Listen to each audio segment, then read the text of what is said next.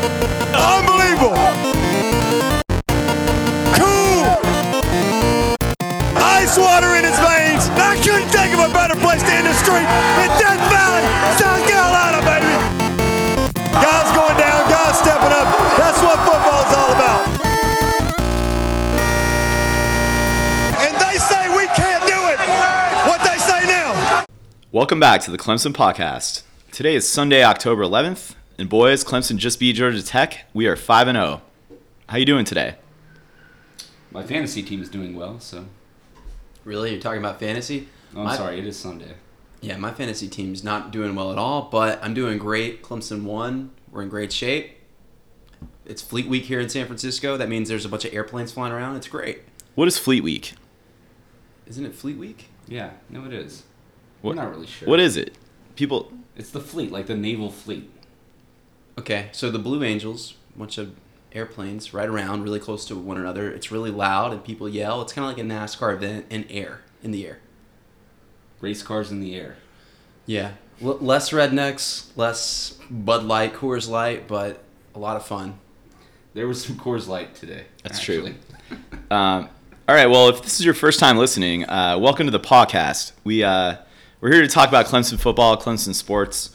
We appreciate the listens. We encourage you to check out clemsonpodcast.com. Up there on our website, we've got a link to some of our past recordings. A lot of good stuff there.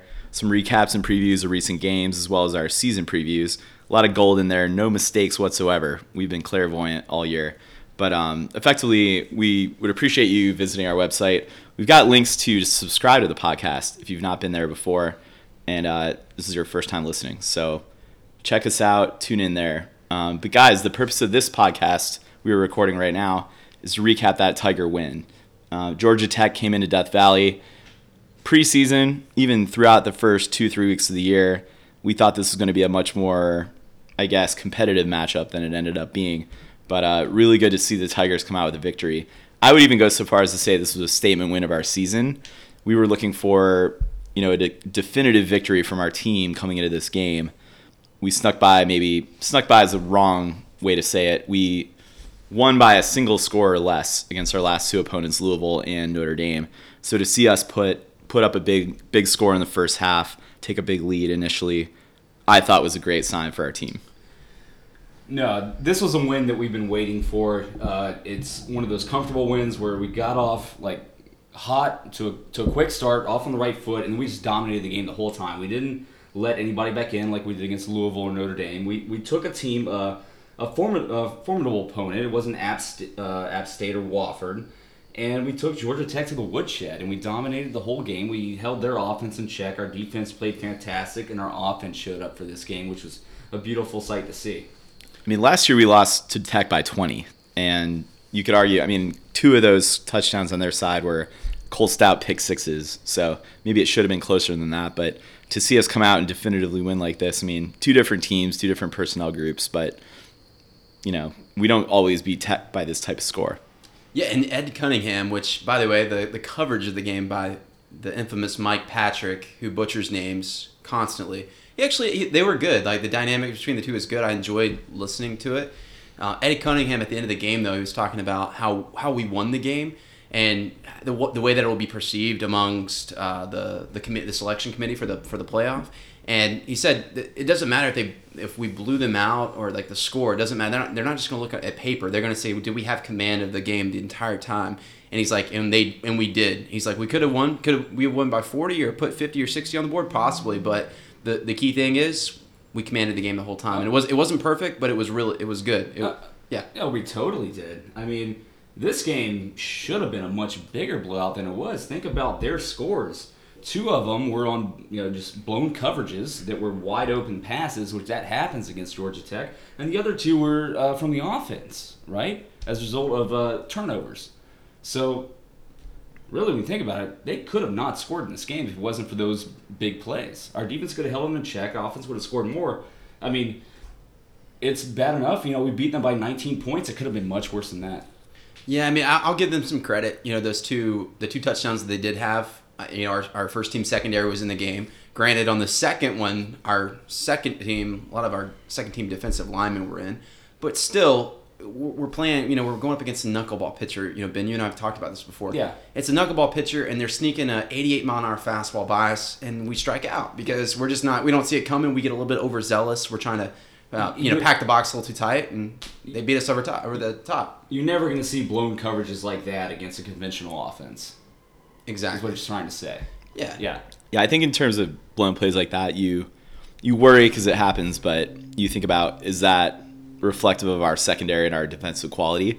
I don't think so at all. And there's some Twitter chatter going on during the game. I don't think anyone nationally, even the playoff review committee, is going to look at those plays and say, oh man, this defense is susceptible to a big play.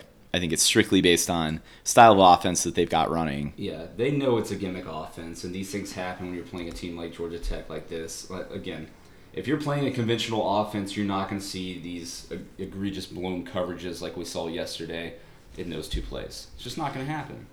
And I would say with that in mind, the game was a blowout, but this score doesn't really indicate the story.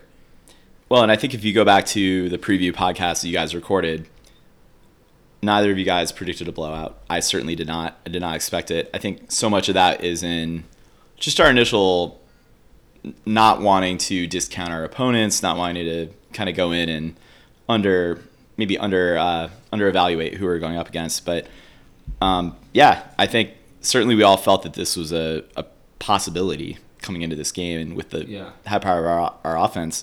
But we haven't really seen that type of offensive explosive production for this team, even since our kind of App State Wofford cupcake start to the season. Although this does concern me, and we talked about letting Louisville hang in the game, a game that we really felt that we had control of the whole time, and then also letting Notre Dame back in the game after we had a pretty comfortable lead against them. This game was 33-10 at halftime, and they outscored us by 4 in the second half. We only put up 10 points. So, yeah, it was a greater lead, so maybe that masked the issue that we didn't play a great second half again. I know the fourth quarter was, a lot of second and third string guys, but that doesn't excuse the third quarter. No, I kind of disagree. I mean, we did get some fourth quarter second team guys in there. But, I mean, that's okay. That's a good thing. It fell off a little bit. It wasn't perfect, that botched snap, where it looks like it was a little bit too high over Watson's head, where they got a quick 7 or quick 6. Yeah. But ultimately, I mean, that's our backup center. That's our actually third string center. Right. Snapping that ball. So Falcinelli. Well said. Exactly. Absolutely. So I don't know. I think, all right, real quick, around the table.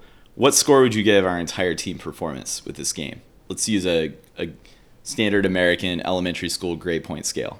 A plus to F minus. I go B plus, and the reason it was in the first half would have been an A, but the reason B plus is because we didn't close out strong. We made a few turnovers, but ultimately also there's a ceiling we are yet to hit. We kind of showed a little bit of it, I think, in the first half.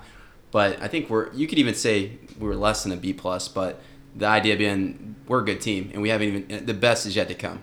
Yeah, I may sound cynical, but I'm still going to give us an A minus because I thought, especially starting off the game, we really dominated them again, 33-10 at halftime, and we forget to mention this: it was raining once again, and that was a factor in the game. So I am a little concerned and not happy about the way the second half and how we close out the game. I will say that I don't think we've played a complete game, like from start to finish all year. I know it's hard to do that when you're up by so much in the fourth quarter that you're bringing in a lot of your backups. So it's hard to see that because obviously you're going to have some breakdowns, especially when Georgia Tech is bringing in, keeping their first teamers in. But I'd still give us an A minus. What do you think, Tilly? Yeah, I'm on board with the A minus grade. I think so much of any of the criticism that you could have relates to our opponent. And when you listen to the words of Paul Johnson, I think one of our fellow alumni says, anytime you look at Paul Johnson, it seems like someone around him just let out a fart. The way with his facial expressions, he looked like someone was ripping him good on the sideline all day. But his statements after the game were saying like he's never seen this offense look more out of sorts. It just hasn't really come together for that team. How much of that is our team disrupting them? I would even say that it's more so than them just not getting it together. Yeah, but they haven't looked that great all year. I mean, they had Patrick Scov, who was their kind of number one B-back coming into this game, and he only got 2 carries on the night. Like, they're in a dire situation on their offense because nothing's clicking. We used to think that you could just plug guys into this system that he has, and it's not working this year. Justin Thomas, their quarterback, got nothing going on the ground. Their leading rusher had only 45 yards, and this is a team that's their bread and butter. They rush the ball, right? Yeah, I mean, Justin Thomas looked like a high school quarterback that, Yeah. I mean, he was just throwing things up. Fortunately, 2 things stuck, but for the most part, he was completely inaccurate. And you say what you will, they don't look great. Georgia Tech looks pretty poor, but that interior line was getting 3 yards into the backfield every time. Not to mention Kevin Dodd and Shaq Lawson on the interior were setting the edge every time, or the exterior. Yeah, and maybe that same defensive line did not get that type of penetration against Louisville, but we were effective against Notre Dame, one of the best O-lines in the country. I think Georgia Tech's better than they showed in that game, and I think it's just our team exerting their will coming out to play against, and that's the result of that game. We'll see going forward in the ACC Coastal if Tech feels like they have something to play for. I think they're very well coached. They're disciplined. I think that they will. You never know in that Coastal division. Tech's, 3 losses so far in the ACC? They're 0-3 in the conference with losses to UNC and Duke in conference, plus Notre Dame. I know it doesn't count, but still a quasi-ACC school. But they're sitting at the bottom of that conference, or that division within the conference. So anyway, I'll stand by my A- grade. I think that a lot of this was more Clemson's ability to move the football on the offensive side. How about our O-line, by the way, guys? I mean, maybe to get into position group-wise, I feel like I don't want to give them the game ball necessarily, but I think they continue to show improvement week after week. No longer would I say they're our Achilles heel or weak chain. Certainly against maybe some of our tougher defensive opponents coming up in the rest of the season. We'll see what we can do there. And we're pretty thin on depth, as that Falcinelli snap showed you. That being said, I'm pretty pleased with the O-line. Well, Norton will come back next week, and he'll probably step back into being our second-team center. He's not going to take over his first-team job. That is squarely on Jake Guillermo at this point. And I don't see a lot of other big tests this year in the regular season outside of Florida State against our O-line. But, and that's fine. I mean, what I will say is that they've looked fantastic. They continued to progress each game, and I thought they played fantastic against Georgia Tech. They got a push. The running game was great, and there was, Deshaun Watson had a great deal of time in the pocket. Like, the pass protection was really good. Yeah, I agree. I looked at the film, and, I mean, they did a good job in pass protection. Pretty solid job in run blocking. How much of that is Georgia Tech just being, not having the guys, not having those prototypical. They turned over quite a few guys on their D-line. Yeah. This year. Well, and our schedule is going to be what it's going to be, and the D-lines we face are going to be what they are. So it all comes down to, we really can't help that, but how does our offensive line look against the guys that are stacked up against them? And they've done a very good job. Yeah, I agree with that. And Deshaun Watson, you're right. He got some time for the first really game all season. It looked like he was in the pocket, and he was. God, he looked good. Throws were sharp. How much of that is just giving him a little bit of time to throw and to look downfield versus maybe he's kind of turned a corner? I don't know. We'll have to 2-3 more games we'll know. But I mean accuracy was great. One of the areas that I know you guys touched on coming into this game in the preview was, will Deshaun come back in, show some proficiency, and can we have receivers step up and actually we've all been missing Mike Williams a great deal in the 4 games since he went out with an injury. And I think what the offensive play calling showed, what the offensive coordinator showed, and what this offense showed was the answer, I believe, is yes. We're going to hit them with quantity, maybe not quality necessarily, but that quantity did show up this game. We had Deion Kane lead the team in catches. We had a number of guys, show up, make big plays. Across, throughout we even had Trevion Thompson. He had his name called. I think we've been calling for that throughout the last 3 or 4 weeks. So, for me, that was another highlight to see. And can I make a point, Ben? You said Peak would be the better option, the fallback guy. Just because he's been there, why take the risk on Thompson or Kane and their maybe needed development? versus Peak, who's at least has the experience and he can get there a little bit quicker. I think that was totally disproven. I think you're wrong because Kane and Thompson showed just in one game that they can probably be as good in that role that versus Peak. Well, in the position that Sharon Peak has taken over from Mike Williams, maybe in catching the ball and then Peak moving back to his original position is fine. But okay, yeah, I understand Sharon Peak dropped that ball in the end zone, and we don't like to see that. But it's not just the receiving game that you ask of out of these receivers. Peak blocked his ass off all day long on the perimeter. That Gallman touchdown in the first drive, exactly, incredible block. And do these young guys, are they able to do that? And we've seen how long it's taken Jordan Leggett to get to that point, or Jamon Hopper to be able to block. It's not all about catching the ball. Peak, he had that unfortunate drop. Otherwise, I think he looked really good in blocking all day. I think he did great. All right, you guys are Jeff Scott, Tony Elliott. Boston College coming up. Maybe they have a phenomenal defense, but let's just say the next 4 or 5 weeks, how do you distribute the ball to wide receivers? Who do you treat as the boundary receiver in that 9 position?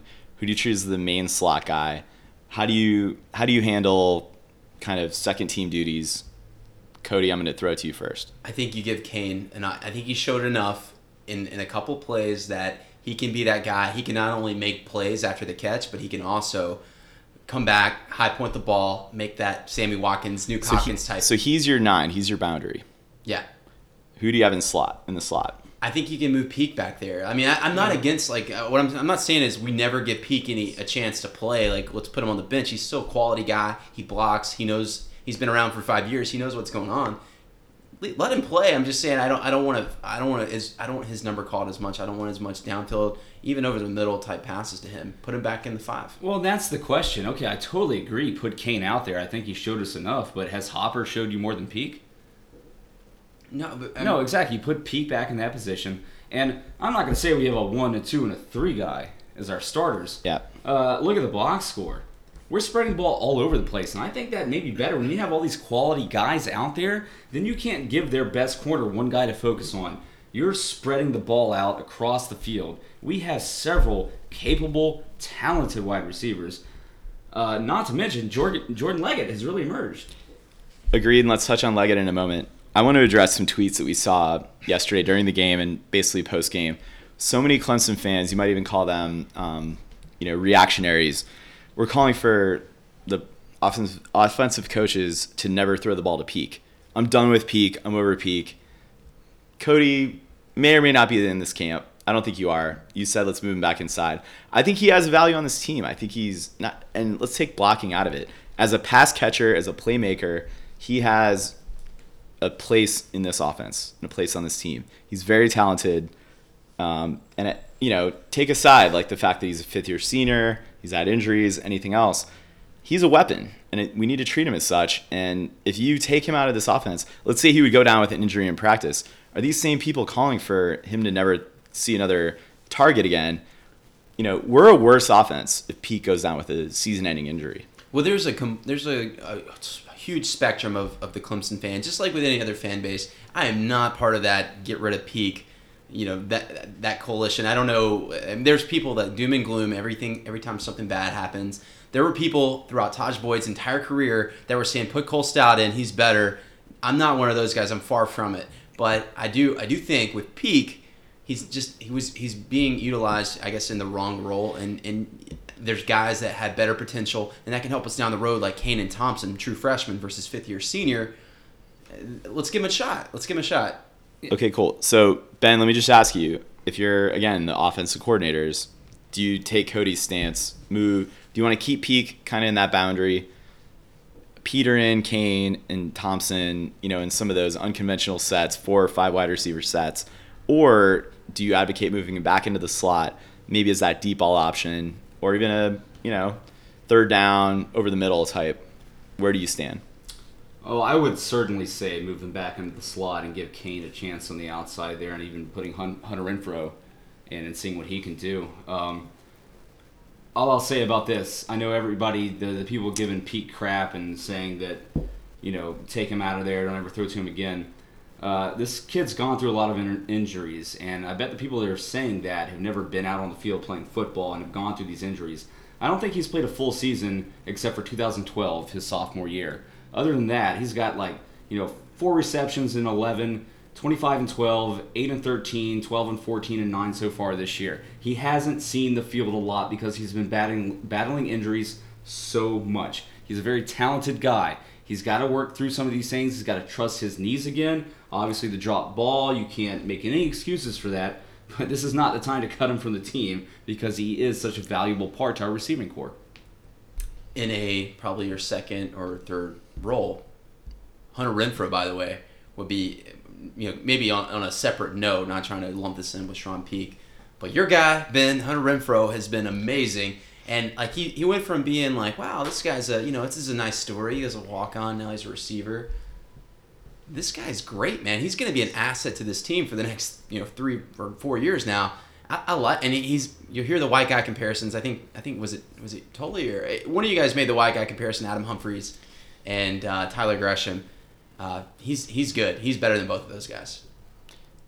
Guys, I want to kind of wrap up the offensive reaction, if you will, to this game with the play of our running game. And I think yesterday we saw a little bit less design play call for Deshaun Watson. Certainly he was scrambling a bit. Some of those designs, some of those in reaction to some of the pressure he was seeing. But in my mind, it was a good thing to see. First of all, actually, I'm going to take a timeout. Across the board, knock wood, not really, the injury bug didn't really bite us against Georgia Tech. They were called for, I think, 1 shot blocking penalty. Normally, we come out of that game with some injuries, so good to see very limited, game stoppages and carts being rolled out. Yeah, and not only that, that's 2 games in the rain and 1 game in a monsoon. But 2 games in the rain for the most part. Artavis Scott, which I don't know what happened there, but no injuries. And I think he just got the wind knocked out of him on that play. I think he's fine. So, yeah, we hope so. Yeah, it seems like he's good. But, yeah, we've been very fortunate. And to play starters as much as we did, we're in good shape. Yeah, again, going back to the run game, Wayne Gallman, let's ride that Wayne train. I think he was initially from the start, that's what kept us moving the ball forward, moving the chains. And time of possession, when the final whistle blew, I think we had a slight edge over Georgia Tech, but it was no contest once we started running the ball because that really opened up some of those play calls down the stretch with the receivers. Yeah, I think Wayne's the most valuable player on offense up until this point in the season, and he's only going to continue to get better as the season goes on. You need a strong running game to be able to control the game and open up the passing game, and he has been that guy. If there's anybody that obviously Deshaun Watson, but another guy on offense that we couldn't afford an injury to, it's Wayne Gallman, because outside of him, Gallman, Zach Brooks, it's good to see him actually step up and take over C.J. Davidson, but I'm still not fully confident in him. Yeah, Gallman, and we say that Gallman intentionally because he's a ladies' man. He's the gal man. Anyway, so and my mom is going to love that joke. So Gallman has looked incredible. He has been the MVP, our Heisman candidate, if you will, on offense so far.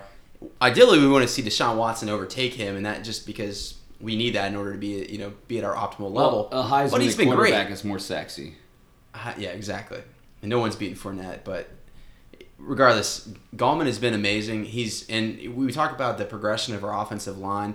They've been good in pass protection. They've done a better job, but run blocking, they're still not great by any means. A lot of Gallman's work has been, he gets a loss of 2 yards, he makes it a gain of 2. He gets a 4-yard gain, he makes it into 6 by making an extra move and the physicality that he brings. So I love I'm with you. He's been our MVP on offense up to this point. Love what I'm seeing from him. His vision and his ability to break tackles at the line of scrimmage has been really exciting to see and a great improvement from last year. But I will also say this, is that once he gets past the line of scrimmage, it's also been the blocking from the tight ends and the wide receivers that have really been able to break big plays for him. Yeah, I think we're a very good running offense right now. It's not, yes, Gallman is very talented. I think he's done a great job with being cast into that role. But you guys nailed it. It's throughout that 11-man offense, being able to support that type of play call. And that's going to continue to carry us. We all know that we've got talent from a quarterback position and a receiver position. But to be able to have that other facet, a very successful, even could be the best facet of our offense, makes us very tough out as a team. Unless you guys have more to say about the offense. I mean, we lauded the tight end play, etc., but I'd like to flip to even the brighter spot of this team. The last thing I'll say on offense is that I think the Hunter Renfrow and the white guy comparison is lazy. I would say Jerron Brown. Are you going to get upset and go on a rant about this? No, I'm just saying. I'm just... All right, talk to us about Jerron Brown's Clemson accolades. And I don't need you to come up with stats about that, but what looks does he show you that you see Hunter Renfrow exhibit? The role he played in the offense. I mean, he wasn't the number one receiver. He wasn't the deep threat. You had other guys for that. He wasn't your speedster, but he was a guy that got it in there who was very serviceable, and he did well. He's an NFL player, and he's sticking around. Yeah, I'd like him in like a secondary, tertiary option to some of these more higher profile guys. And good hands. Hands of glue, man. I don't remember Jerron Brown ever dropping a ball. I'm sure he did, but I don't remember it. Hunter Renfrow looks like he's about in that same boat. I'm not discounting your comparison. I think what I'm seeing out of Renfrow is reliability.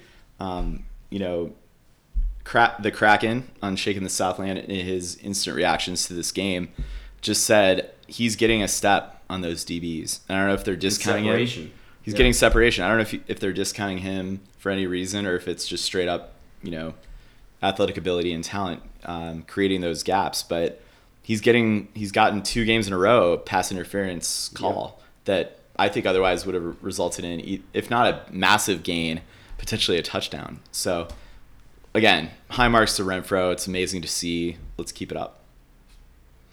But guys, let's move on to the defense. I think that this really is the high water mark of our team and will dictate where we go this season. Limiting even the most gadgety or high-powered offense to number of yards and number of plays and number of points that this defense has. I mean, how many of these, 24 points Georgia Tech scored, can you roll up and attribute to miscues on offense or special teams? And how many are we really attributing to this defense? I think, very much so the snap over the head touchdown, as well as the other turnover, the interception that resulted in Georgia Tech points. Well, never did they drive the field on us and score. No. Again, we talked about a little bit the knuckleball comparison where if we had been on our heels and playing a little bit safer, we could have, damn near shut them out. Let me give props to one guy. I think the helmet sticker for ESPN went to Dorian O'Daniel. That guy looked great. We'll give him some props. But Jaron Kearse was just so fun to watch. He's 6'5". Can we put him on the basketball team? Because it's like he's a perimeter defender. And, I kept thinking back to like 2011 and years before that where we had such a hard time against the triple option. We had linebackers that couldn't hold their assignment. They would just constantly miss, and we would get these 6-9 yard gains, and they would do a 4th down, and just we could not stop them. They would control the whole game. Well, Jaron Kearse not only would stick to his assignment the entire game, he would also jump off of his assignment with some lateral quickness and tackle the other guy just like it within a half a second. I remember one particular, it was almost like a sweep call around the edge where Jaron. He was covering 2 guys, and no matter where that ball went, he could have had both of them. I think it was Justin Thomas, didn't do the pitch, ran back inside, and Jaron was all over him. But he would have had it had he pitched it or not. I mean, this guy's an animal. He's all over the place.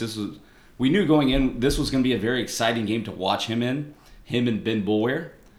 And they both stole the show, I thought. Yeah, and I don't know if you're not talking about there was the one time where Jaron Kearse just kind of snuffed it out. He saw the pitch in advance and it hit the guy in the back. That reminded me almost of the Javion Clowney, where he got in the backfield, but he didn't take the ball by one hand and run into the end zone. But still a great play. I was feeling the whole game that he was going to take a pitch and just catch it and intercept it and run it back, and he wasn't that far away from doing it on a few times. Yeah. Well, ultimately, I think I said I felt good going into this game even before we knew that Georgia Tech wasn't what we originally thought they were because we matched up so darn well, especially with our linebackers who, for one, Brent Venables, he knows how to coach. Yeah. We don't go in missing assignments anymore. That was Kevin Steele days.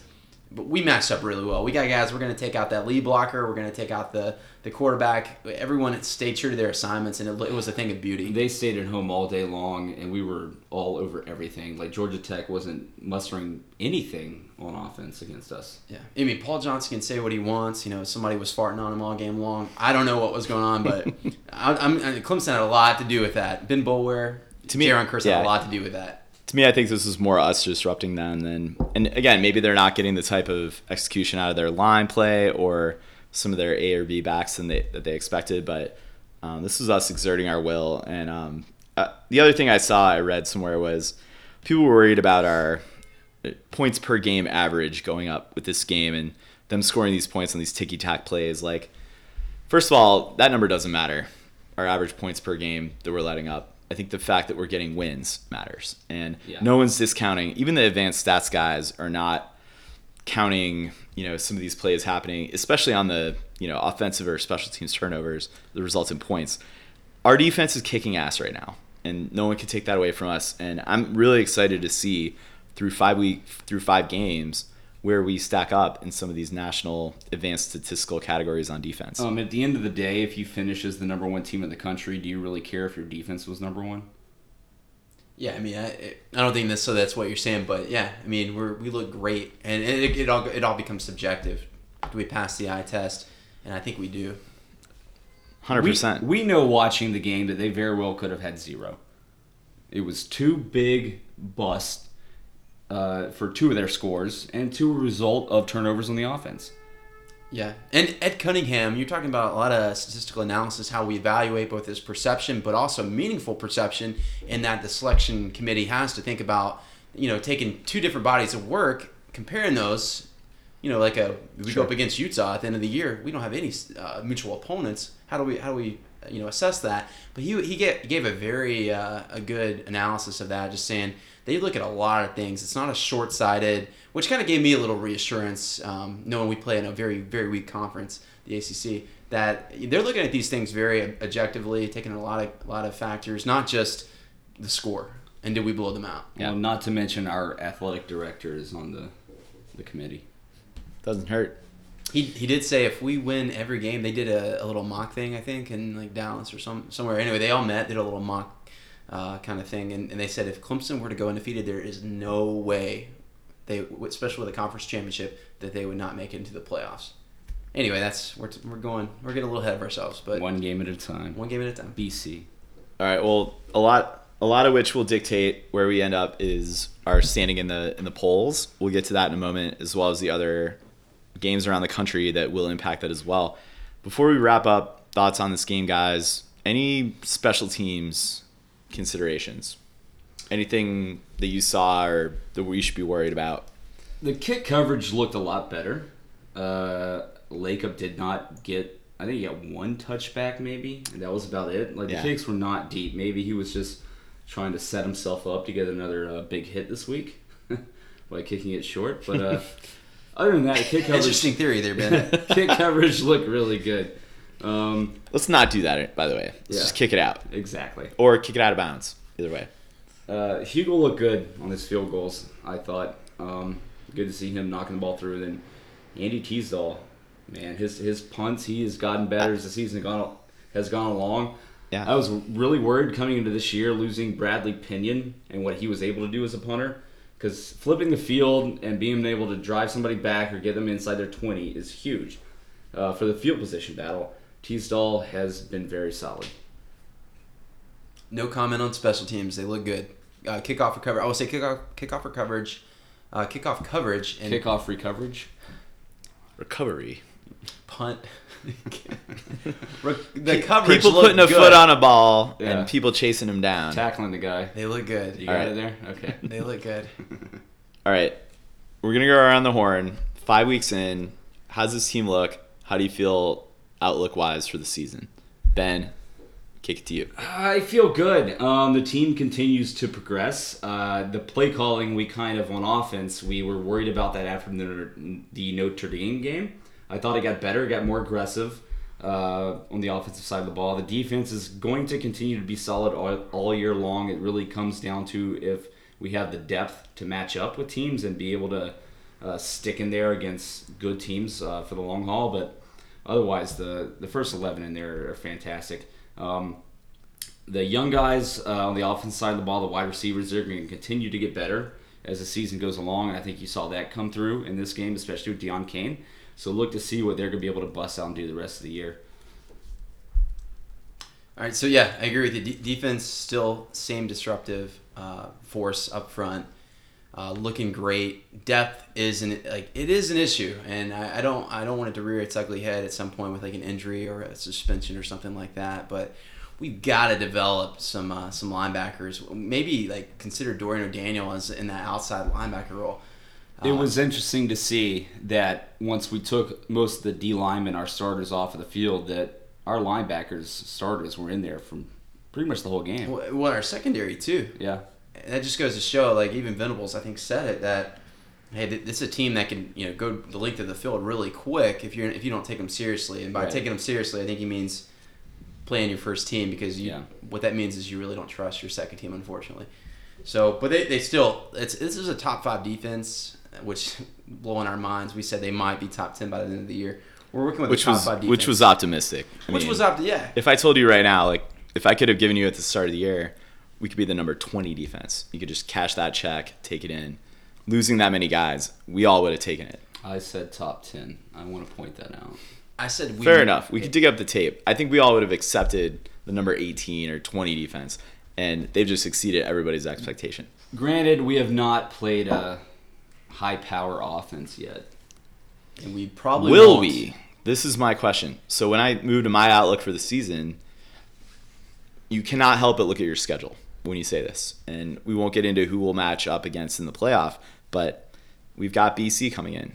They just scored 0 points, by the way. We've got Miami, who after losing to Florida State and after effectively at this point, having conference losses, being on their heels in that coastal race, in past years when they lose to Florida State, they go like 2-6 or worse to end the year.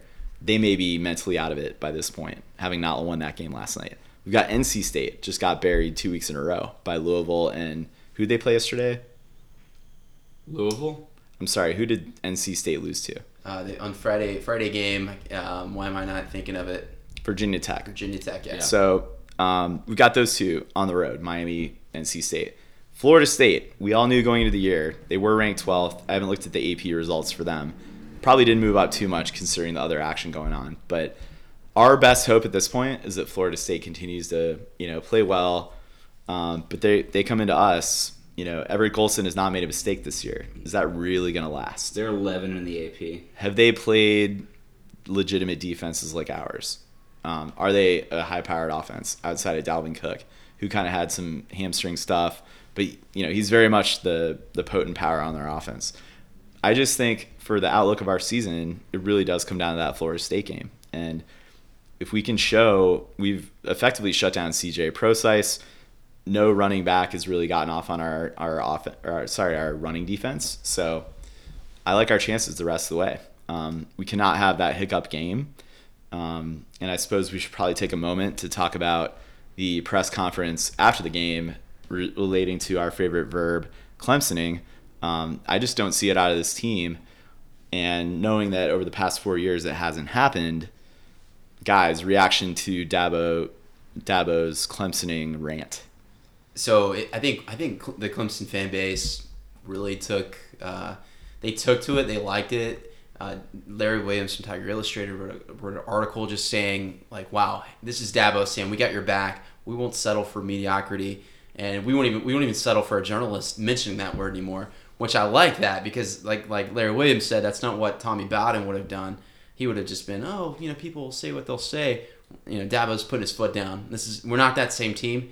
That's great. At the same time, Dabo's kind of creating. I think Dabo was saying during the interview, during the rant, that people have their own agenda, and it sounded like Dabo had his own agenda a little bit in that rant. And I wish he had tapered that in that context. David Hill, the reporter that asked that question, was going to write a story trying to change the term of Clemsoning to, hey, we beat 33. Is it ranked? Unranked. Unranked opponents. Yeah. We haven't, quote unquote, Clemson changing the term of that or the definition of that term altogether. And I mean, he kind of went off at the mouth a little bit, and that's 2 games in a row where he's been media, greatness. But like, I wish he would kind of sell it down a little bit. Yeah, I think it's less so that he's trying to put anything out there for the fans. I think it's to show that he's sticking up for his team and the guys in the locker room. I think that's what it comes down to. You rally got the guys behind that. You show them that you're a leader and you got their back. I think that's what it boils down to. I think that's what he's doing it for. I agree. I mean, I don't think that's... And it's working. I'm saying Larry Williams said that had an effect on the fans. I don't think that was necessarily Dabo's intention. His intention is all about that locker room, and that's why we love him. He cares about every single player on the roster, and he's got their back, and I think that's amazing. I just wish he would tone it down. By the way, he asked Mackenzie Alexander to tone it down a little bit. I mean, Dabo might want to just... because Dabo's great. He really is. But you don't want to steal the show a little bit from the team. I'll give you this. It does sound a little bit rehearsed, like he was just waiting for somebody to ask him that. Yep. But at the same time, it's rehearsed because he's sticking up for Clemson and who we are and for our players who have not lost to an unranked team for 33 straight games. And under his tenure has, for the most part, not, quotation marks, Clemsoned. Yeah, it's not a thing anymore. Maybe, to a certain extent, when somebody asks you that question, just say next question. Don't acknowledge it. Don't talk about it. But at the same time, I love the passion. Stick up for your players, and they're going to fight for you. They're going to fight back, right? I agree. And I think, like, just about it being rehearsed, though, I think he went into that conference thinking the first time someone says it, I'm gonna put it into it. Which I don't mind. I kind of like the tactic, but David Hale, by the way, has been, on ESPN, on that platform, has been waving the Clemson flag all year long. So you got to have a little bit of it's a time and a place of discretion, for sure. What I'll say is, I'm obsessed with national media related to Clemson, like reading everything I can. Also reading as much as possible about just generally college football. But I think the national temperature check, if you will, against Clemson has been moving in the direction of getting past Clemsoning as a verb to describe not meeting expectations. And even guys like, definitely David Hale, he's been a proponent, but other writers for like Grantland, like Matt Hinton and Holly Anderson, I mean, they're maybe it's no longer like the in vogue thing to say that Clemson is, that team that's going to drop one. Is it not just Tommy Bowden? Is that really what it is? Well, that being said, I mean, I think a lot of people, I think it's more so the West Virginia game that people look at and they're like, all right, Clemson, you won the ACC, you blew Virginia Tech out, you beat them twice, you beat Auburn, Florida State, and Virginia Tech 3 weeks in a row that year. You lost to South Carolina, but you blew out Virginia Tech in the ACC championship. You came in and you laid an egg against West Virginia in your first BCS Bowl. I think it's that game that is our like tarnished legacy. And again, different defensive system, different offensive coordinator, but actually Chad Morris might have been there. But if anything, I mean that's a Dabo game. Dabo's been our head coach since mid-08. What has he done since then? How many years does it take to get over that? What has Mark Richt done at Georgia? It's lazy, 100% agree. Yeah. But it's kind of this verb that, and again, I'm 100% on Dabo's side with this, and I think it's hopefully this long national nightmare is over. It's the kind of verb and the kind of stigma that all it takes is your next loss to be like, let's dig that one back up. Like, it's the kind of thing that you can't possibly get over unless you win. You could win 60 games against unranked in a row. You could win 100 games, and the first one you lose, that's Clemsoning. It's like bulletin board material, but it's not for an opposing team. It's for the media. Like they've already crafted their article for the next time you lose. The template is there for sure. Exactly. So anyway, like again, it's. See, I don't think it is. I think that we're making more of it than it really is at this point. I think the fact that we, as a fan base and as a culture of Clemson, keep talking about it, we're adding fuel to the fire. Just don't even acknowledge it. Clemson is not a thing anymore. We all know that. Stop bringing it up. Do you think Dabo would have reacted the way he did if it was not eating away at him? I think he's mad because so much of his body of work, when you take it, in its entirety, has nothing to do with that. Has nothing. Like we did lose. Yeah, you're right, West Virginia. But it all I think he's a little bit mad because so much of that is the Tommy Bowden era, and they're taking that into account. They're meshing it with what he's done. And granted, the first few years were a little there were some ups and downs. Granted, I mean, that's going to happen. Yeah. But look what he's done since the then. last 4 years Yeah. has been amazing. And he's been one of the best coaches in America. By the way, looking at the national media, I mean, you have to think, like, we live in a little bit of a Clemson bubble. We stay focused. People, I mean, we're not Alabama yet. We're not there. I mean, we're not USC, or we're not, anyway, people aren't looking at Clemson every week. They look at us when we're playing FSU on College Game Day. They look at us when we're playing West Virginia in the Orange Bowl, and that's how they know us. Yep. And when we shit the bed like we did, that's how they'll remember us. So unfortunately, they're a little bit behind the national perception, but it'll get there. And again, it's not about, we have to kowtow to ESPN, but David Hale's on our side. I encourage everyone that's listening to this that has not, go read his last 3 articles. Go read his Twitter feed. And I'm not just saying that to defend him as a pro Clemson guy. Like, learn what this guy's all about. We used to have Heather Dinich be the only ACC correspondent covering the entire league. And she stood up for us, but now there's 3 people covering the ACC. That's progress. David Hale is the best one they got. Read his stuff, and it's good to go. I want to move on before we wrap this podcast. Look at the other action around the country. Clemson going into this weekend, we were ranked 6th. It was there was about an hour stretch yesterday, guys, where 3 teams ranked above us, including Alabama behind us, were all trailing to inferior, lesser-ranked opponents. Michigan State was losing to Rutgers. TCU was losing at Kansas State. And I think, anyway, I know Utah was in the mix as well with Cal. Those teams all, you could say, took care of business, but throughout all that, I feel like no one really had as definitive a win as Clemson did outside of Baylor, really in the top 10. So by result of that, we moved up in the AP poll to number 5.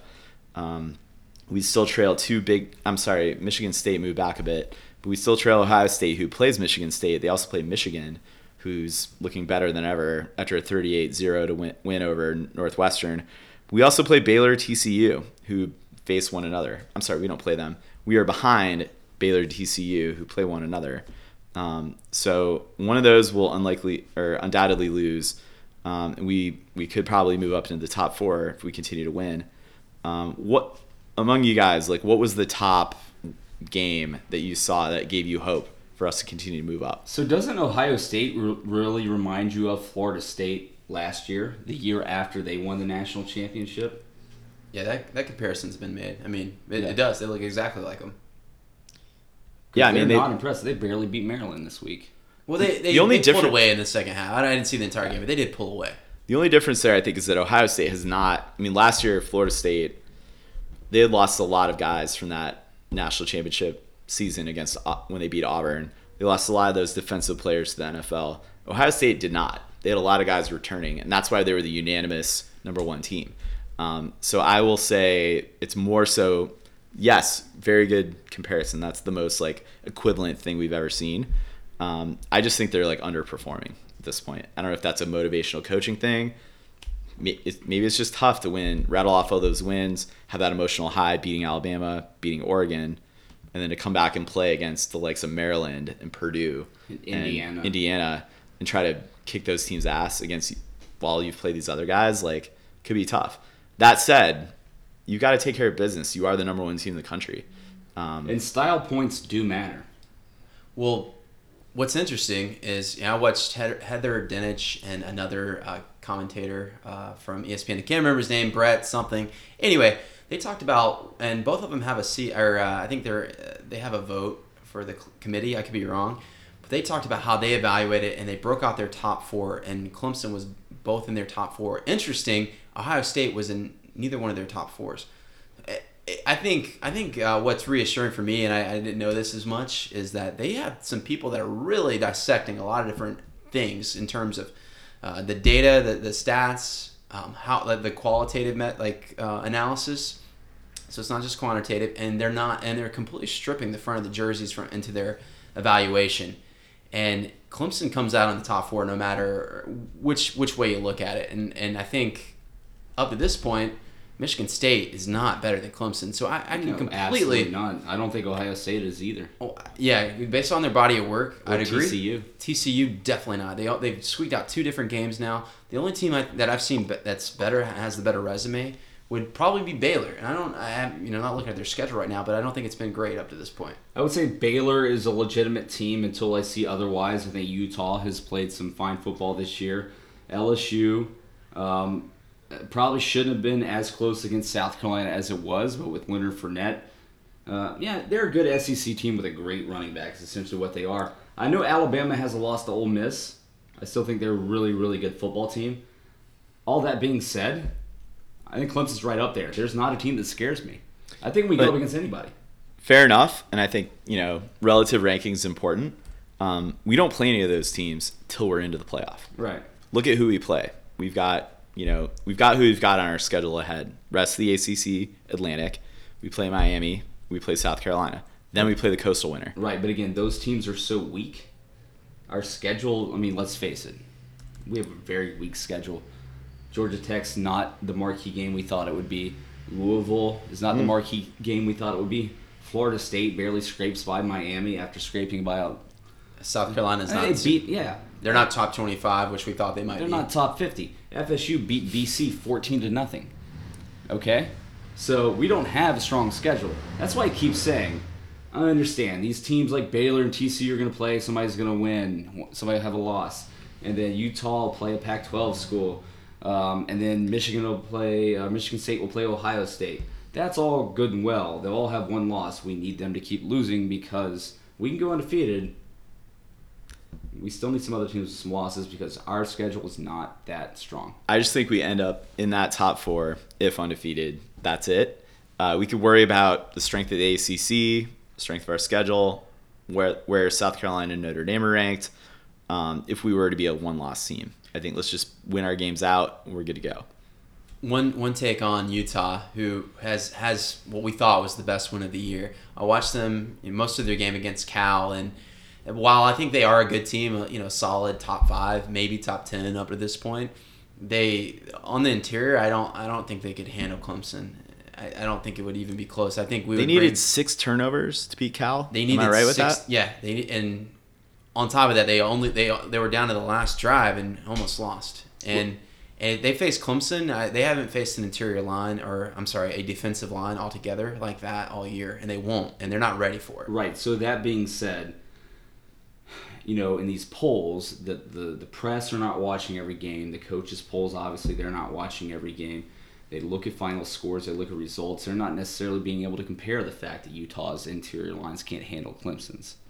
Right? So we need to keep dominating the teams in our schedule. We need to not make the dumb mistakes, the blown coverages and mistakes on offense that keeps the game against Georgia Tech a lot closer than it should have been, or letting a team like Louisville hang close or Notre Dame back in the game. We can keep playing well and winning. We still at the same time need to keep eliminating these mistakes. They keep us from really dominating teams, which we're very capable of doing because that is to show up. Even more than that, the mistakes that could keep us out of a game where we wake up, second quarter, we're down 10 points. Either through those mistakes or just by virtue of playing a team that, like Miami, that gets Brad Kai going and is hot early. I think eliminating mistakes is important. All that being said, Clemson will be a favorite in every game they play, including Florida State, barring some Everett Golson, Dalvin Cook revelation over the next 3 or 4 weeks. So we control our destiny here. And I think we'll wrap up this section. We don't need to go through you guys all know what the AP poll looks like. You all watch the games. We don't need to touch on who won, who lost, but we control our destiny. And we've got a tough BC defense coming in. We're going to preview that. We just got to take care of business against those teams. And I think, Ben, what you're saying is definitive wins, get those. Some people only look at Clemson games and look at the final score. They might not even watch the ESPN Sports Center recap of it, let alone watch the game film, let alone break down how our O-line did, or our D-line did. And they still have this idea in their mind of what Clemson used to be. Totally. So that final score does matter, whether or not we like it. So style points and margin of victory tend to matter. That being said, I say scrap all that. As long as our loss column is untarnished and looks like a goose egg, I think it's not going to matter unless we're just squeaking out all our wins like Florida State last year. Well, and the fact that I don't think we've trailed in the game all year. And I think that's a lot to be said about this team. And that looks even better if we're really blowing teams out of the water. And I think we're going to continue to do that. Our schedule sets up nicely for us to really be dominant the rest of the year. Get some big leads, get some young guys in, because at the end of the year and going to a bowl game, when you have guys like Trevion Thompson and Deion Kane and Ray McLeod becoming a big part of the offense, and a lot of the guys on the defensive line and also in the linebacking core that can step in and add some real depth, we don't have to wait a whole year for this to develop. It can happen within the season. Yeah, and by the way, we made it. We talked about this 3-game stretch all summer, all off-season long. Can we make it past this stretch? If we can, we have a clear sight, a clear vision to the playoff. And even though Georgia Tech wasn't what we thought they were, maybe Louisville wasn't as good as we thought they were, Notre Dame was probably better than we thought. Ultimately, like we got to where we needed to be, and it's such a great time because, knock on wood again, no injuries, no serious injuries, aside from Mike Williams, and we, like you said, Ben, we can start getting these secondary guys, these second team guys in to build on some experience that we're going to need as we go to the end. Hopefully, make it to a playoff and face some higher tier teams. We will need that depth. So we're in a great spot. So perception, where we will be, if we can or cannot make the playoff, all of that aside, our defense looks damn good. As good as it did last year. Maybe it's not as good, but it looks as good. Offensively, we look finally turned a corner. Let's see in the next 2 games if we can build on that and see if Deshaun Watson can be the next level guy that we thought he was. And the thing is, on offense, it hasn't been the offensive line or the running game, which is what we were worried about. Right. They've been good all year. We completely missed. Totally, and I think, Cody, you nailed it. Let's hope WRU continues to emerge, and I think it will. And I think we could take it up 1 or 2 more levels. It's going to be exciting to see as we look ahead with our opponents. I'll throw this out there. It's really fun complaining and being critical about a really, really good football team. Yeah, it's like, what are the 1 or 2 little things that we could really tighten up instead of being like, wow, our defense is a shit show right now. What are we going to do? So obviously we have things to improve, but let's enjoy this at the same time. We've got a great coach team. We've got a lot of great players, really talented players, and we're not living up to our potential at this point, but we're playing really good football, and it's a lot of fun. Couldn't agree more. So 5-0, things are bright. We will take a look at the BC game coming up. Sorry to everybody for the horns. We got cruise ships, we got foghorns, we got planes going overhead for Fleet Week. So just a little bit of stuff that happens when you record in downtown San Francisco. But before we sign off today, I want to talk about some of the beers that we've been drinking.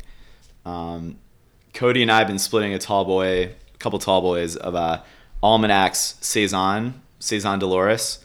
Pretty good beer. We're moving away from the hops today. For those of you guys that aren't hop heads, reactions, Cody. I think this is a great beer. I did want to get away from the IPA, and by the way, I also did a Franzensteiner, the Hefeweizen, just for those guys on STS. Like, I'm not anti-Hefeweizen.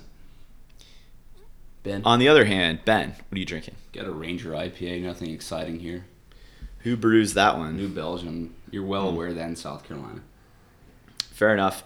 Before this, we were also drinking, I'm going to butcher this name brutally, but Van Stefaner, their fest beer, their Oktoberfest. So there's like 26 letters in this name, but Van Stefaner is a German brewery.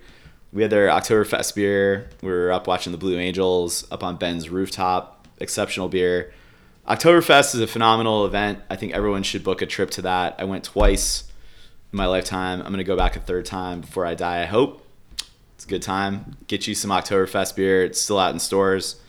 That's all we'll say on beer. But if you guys have beer recommendations for us, keep it coming. We can get some beer here in San Francisco.